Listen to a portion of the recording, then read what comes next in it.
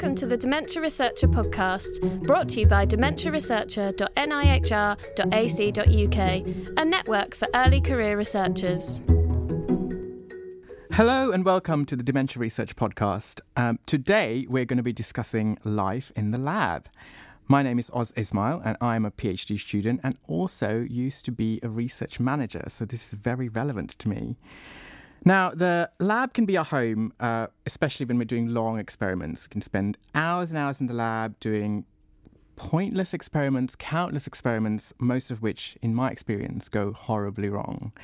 But I'm joined today by a bunch of panellists whose experiments go not horribly wrong, but very right.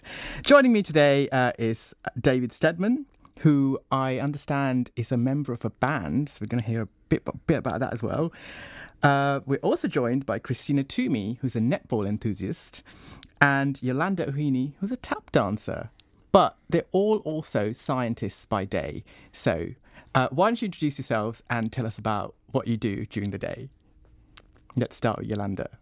Hi, my name is Yolanda Ohini and I work for the Centre of Advanced Biomedical Imaging at UCL. So my PhD has been in developing an MRI technique to look at blood-brain barrier permeability as possibly an early detection method for neurodegenerative diseases such as Alzheimer's disease. And where does the tap dancing come in? Oh yeah, I have to say, my opinion about tap dancing is it's the most underrated dancing. We should see more tap dancing. All right. And Christina? So I'm a postdoc now at UCL, based between the Dementia Research Institute with Henrik Zetterberg and the Queen Square Brain Bank with Tamarine Lashley. And basically what my aim is to do is to look at pathology of all the neurodegenerative diseases and then look at the proteomics for those as well and try and match up and cross-validate them between the two. And you love netball? Yes, I do love netball. I play twice a week and the Netball World Cup is just coming up in a couple of weeks, so very excited about that. Yeah. And David?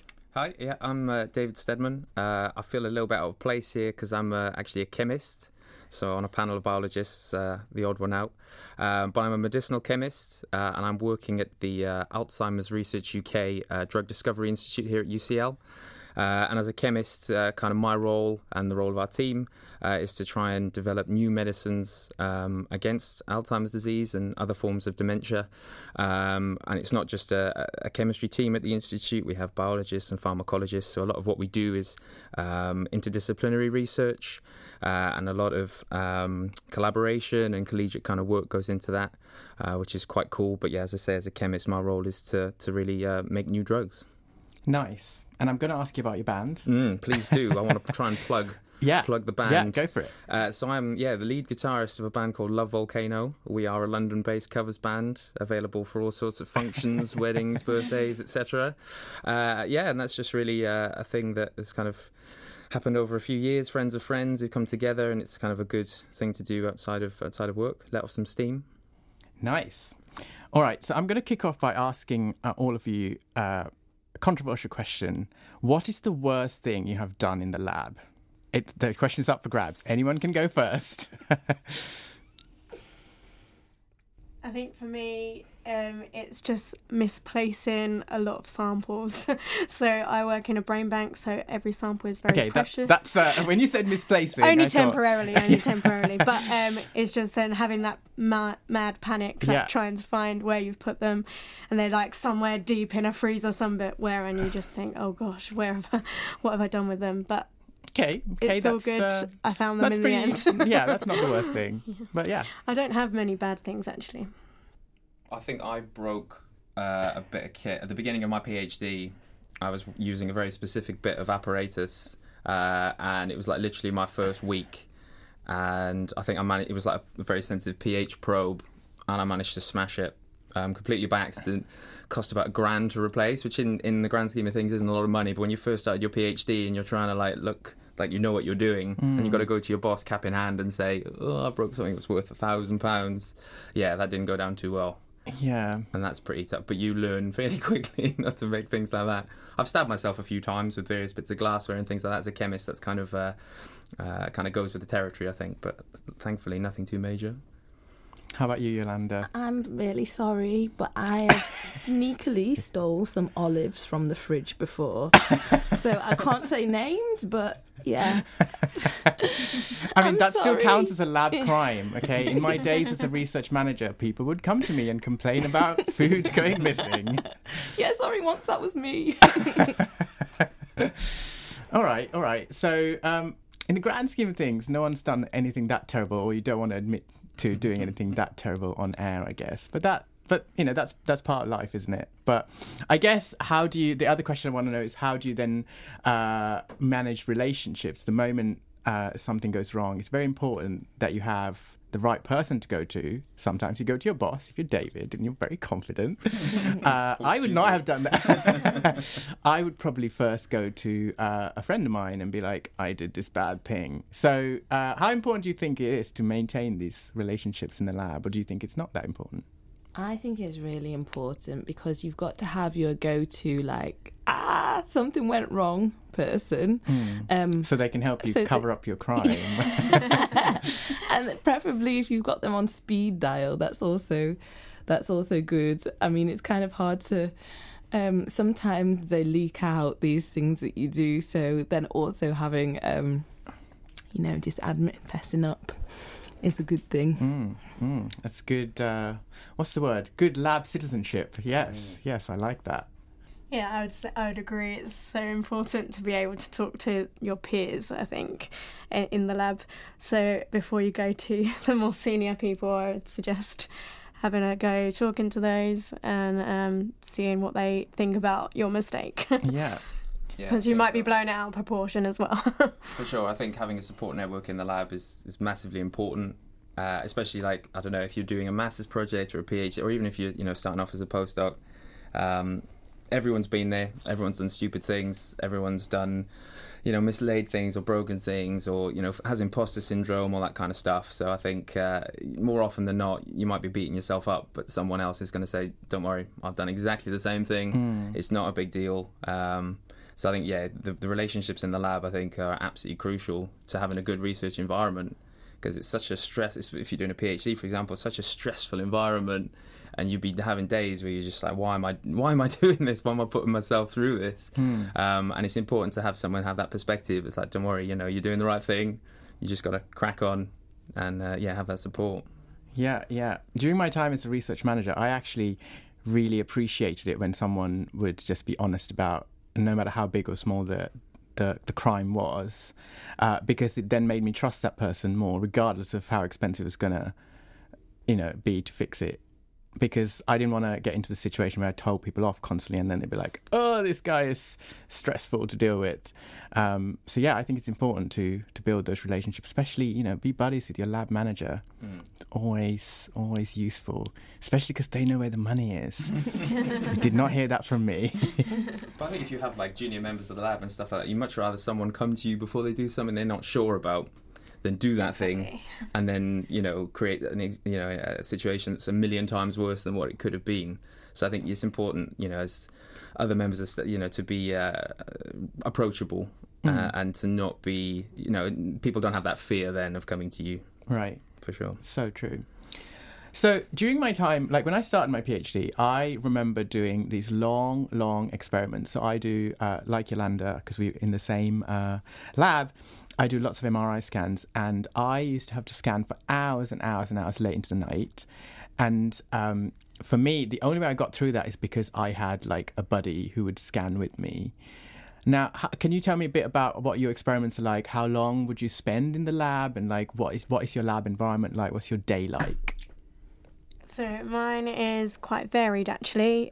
So if we're doing some immunohistochemistry, which is looking at pathology under the microscope, we can spend about a day doing that. However, then there are some experiments that will then last multiple days, or some only a couple of hours. But I think the main thing for me, especially when I was doing my PhD, was to talk to other PhD students and or even postdocs as well, to just kind of always bring yourself back to the centre. If you're thinking, oh, I'm doing all these long hours, is it even worth it, kind of thing. But yeah, I think you can easily get off track and not see the importance of what you're doing for those long experiments. But if you just step back and take a look at why you're doing it, then it brings you back to focus. Sure. I think as a chemist, our day-to-day is...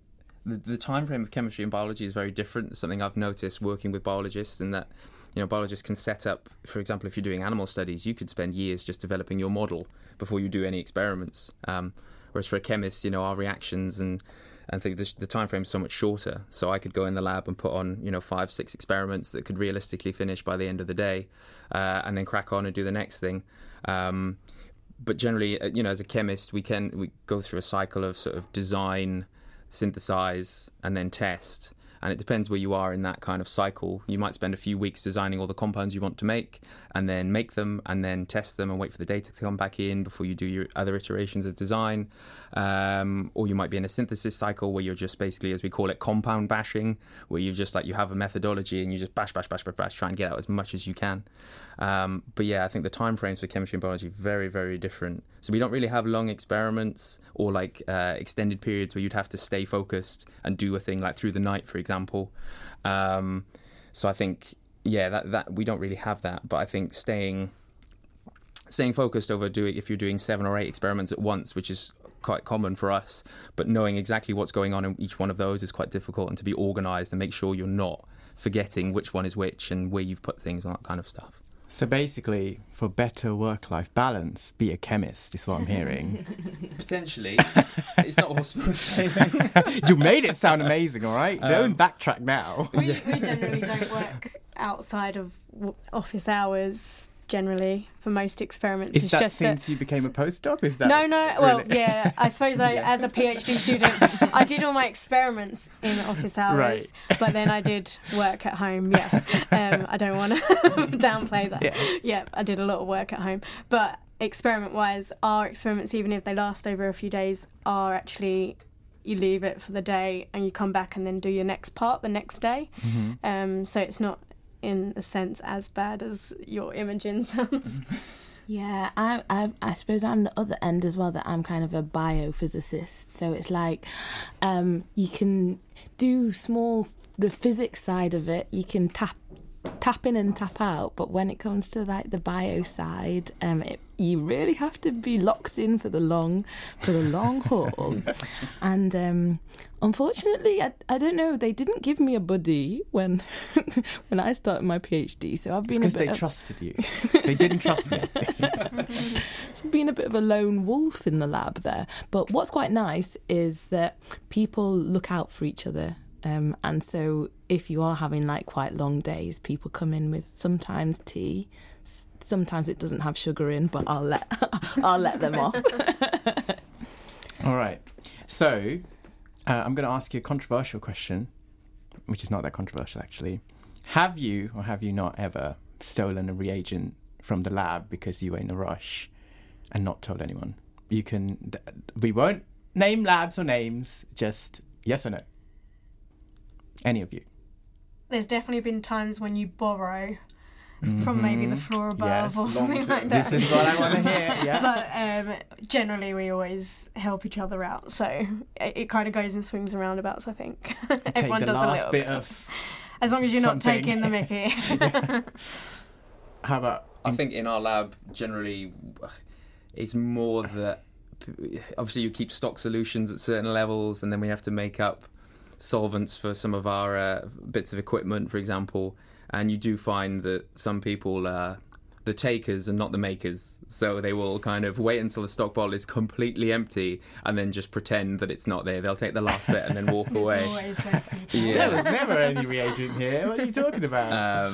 And so little things like that, you quickly find people who sort of never empty bins and never kind of reorder consumables. This is the dirt I want, yes. Things like that. As a lab manager, you probably realise that as well, that there's always people who never quite, have to be the ones who order anything or unpack things or take responsibility for stuff. So that can be a little bit frustrating at times, for sure. Yeah. I'm not that person. You said really quickly. I mean, that brings me nicely onto the next question I was going to ask, which is, without naming names, the worst lab member crime? Dish the dirt. What is the worst thing that's happened in the lab that you've thought, this is the worst thing that someone has done to my science? Or just to my life today in the lab? Gosh, you're all from such nice labs. I think for me, the main thing is the annoyance of people never doing things around the lab to help out. It's not one thing in particular, but I think I'd just reiterate the point that... Yeah. And how would you deal with that? Like, what would you do? Bitch and moan, innit? Just bitch and moan. A lot of emails get sent. Yeah. Passive-aggressive notes. Yeah, passive-aggressive emails. Yeah. Notes. And then just taking things away sometimes has happened, so that people don't have access to the things that they're not contributing to. But I think that's a really important lesson for students and like undergraduates and PhD students coming in, master's students, is just to make yourself a team player in the lab, because if you do that, everyone will think much better of you, and you're more likely to get help with your actual science. So true. Be a good lab citizen. I think it's definitely a key point. Yeah, for sure. Yeah, I'm worried because I can't think of anything. So I'm like, am I the worst person? Well, you can scare the olives. Yeah, aside from the olives, which I also didn't know about, I can assure you, you're fine. But I think there's an important point to make there, which is, you know, some of these things, they do actually cost a lot of money. Like, for instance, when I think about stuff that's frustrated me in the lab, is when people have taken, say, surgical tools, which are very expensive and very fine tools that they've used or taken away, or they've put back, but they've damaged it, and then I have to, replace it, and it's very expensive. So those are the things that maybe some people don't necessarily think about, but it does affect a lab member and their research, right? So it is, as much as we make jokes about it, from both a lab manager perspective and a PhD student perspective, I will say it is actually quite annoying when people don't, follow the rules or, think about other people. But, the way I get around is I just lock everything up.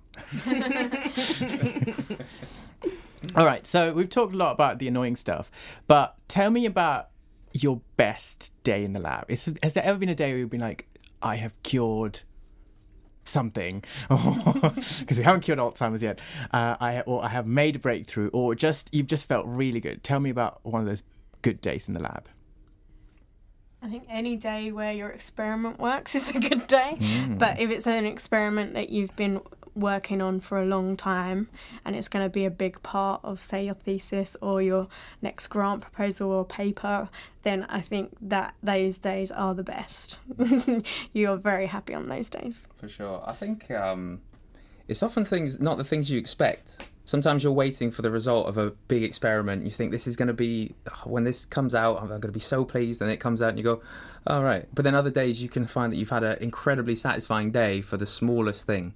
Sometimes it's just, at least as a chemist, because we're synthesizing molecules, sometimes, it can take you months to make one molecule that you've been aiming to make. And there can be loads and loads of failures along the way.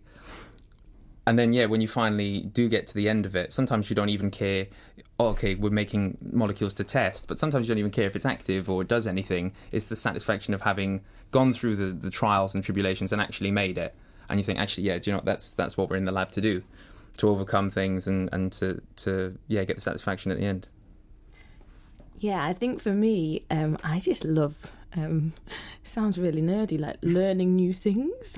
And so it's like when you learn like a new technique, because I've come from a physics background, I learned how to do a PCR, which is like a very, I think it's quite a basic biology technique. Fairly, yeah.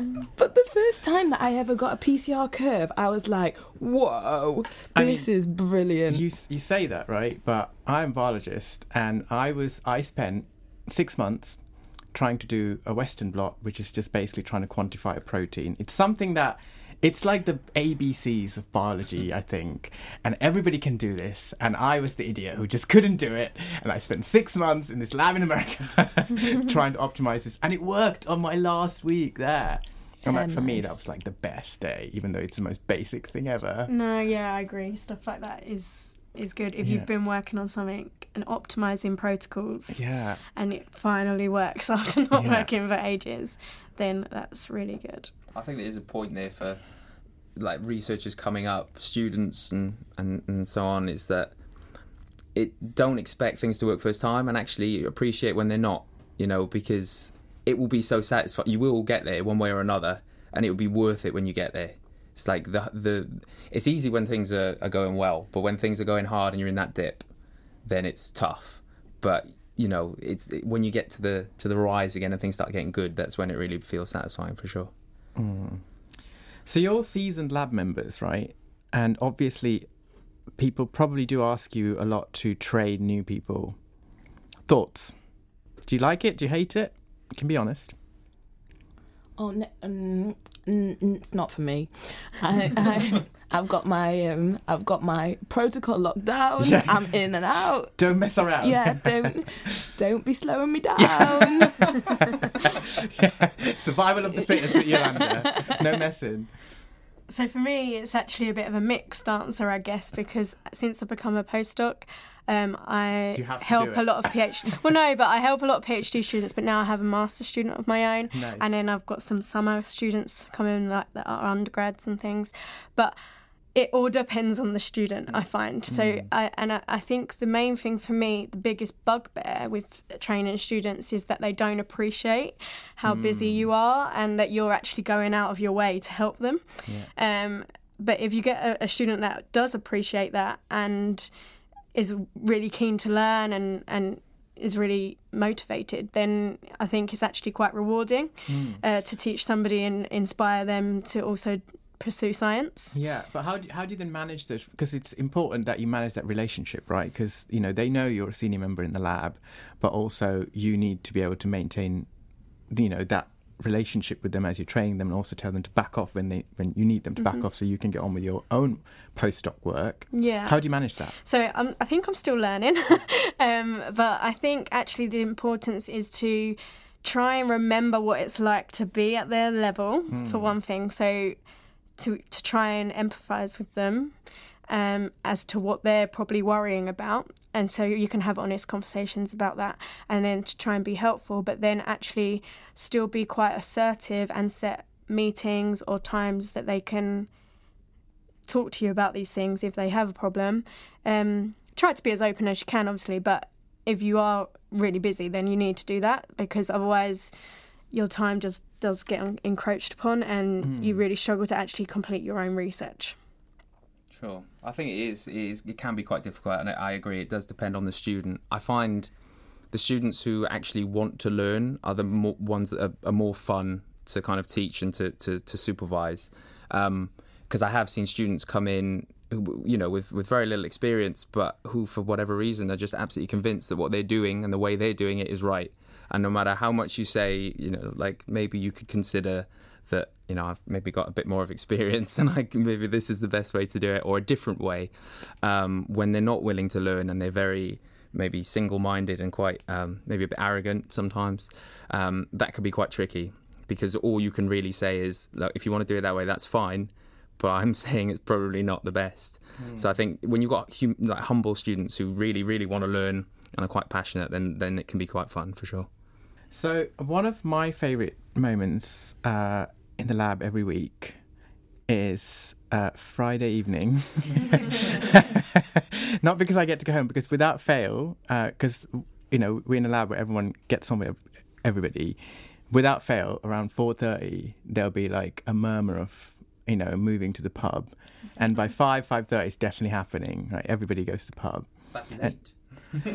I mean, I'm just, because this is on record, I'm trying to pretend to be a good person, David, but I'm still at UCL trying to get my PhD, so but that's, to me, that's been a key part of maintaining sort of my own happiness in the lab, is having a social aspect to lab life. And it's not just Friday evenings. We do organise, other events where we, go out together as well. But I have been in labs where that's not something they do, but it's still a great lab, and everybody gets on from 9 to 5, where we're all in the same space, and genuinely does. So, how important do you guys think that is, and do you think that factors into your well-being? Yeah, I think that definitely factors in, and whether it's going to the pub on a Friday or any day, or maybe having lunch together. If there's some sort of social aspect to the lab, I think that definitely makes things a lot easier, and also you get to know people on a non-scientific level as well, and you can find out some really interesting things about who you work with, which is also great. I worked in France for a little bit, and they love to have the longest lunch possible, and that was excellent.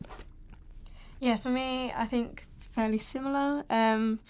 It's really good to be socialising with your lab colleagues, because that's the kind of atmosphere where you get to know somebody, and then you will feel comfortable to go and talk to people when you're having mistakes in the lab or struggling with a long experiment, or etc.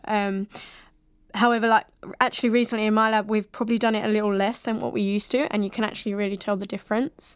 And so we're trying to pick that back up again, and we went on Friday to the pub. But yeah, I think it's really good, especially to to go and socialise with your peers, especially, I think. Yeah, I agree. I think in a similar way, like I've been in labs that have had a large social aspect and some that haven't. And I've enjoyed both. I mean, during my PhD, we'd go out a fair amount, and there were quite a few PhD students. So I think if you have peers, people on the same level of kind of research as you, early career researchers, having that social aspect is good. And you always have someone to moan at, or someone who can empathise with your situation, like, my experiments didn't work today, and empathise over a drink and stuff, and that's great. But I think labs they find a way to socialise. If you're not going out after the lab, you find that some labs are more chatty at lunchtimes or coffee breaks or stuff like that. So I think generally labs find a way to socialise with each other. But I'm a big fan of the Friday night pub for sure. Can I just add though, actually, you have to be careful when you are socialising to include everybody, because actually, and that's where it comes into lunch breaks and coffee breaks maybe, is also a good time to socialise, because there's people obviously with children, etc. in the lab. People who don't want to drink. And well. I think previously in the past, some people don't necessarily want to go to the pub, especially if they don't drink, etc. But if you can socialise in lots of different ways, including the pub, then that's also really good. Great. Well, sadly, we've come to the end of our chat today, but I've really enjoyed talking to all three of you. I'd like to thank all of you for taking the time to come and chat to Dementia Researcher. You can visit our website anytime and look at our profiles, and do go and look at our profiles, because, we tap dance and play netball and have bands and such. If you have anything else to add on this topic, please do post your comments. We want to hear from you. Drop us a line on Twitter using the hashtag ECRDementia. Finally, please remember to subscribe to this podcast so that, and tell people, tell your friends. We're on SoundCloud, iTunes, Spotify, everywhere. Please share and also post your review. My name's Oz. I've had a great time. Thank you and goodbye. This was a podcast brought to you by Dementia Researcher. Everything you need in one place. Register today at dementiaresearcher.nihr.ac.uk.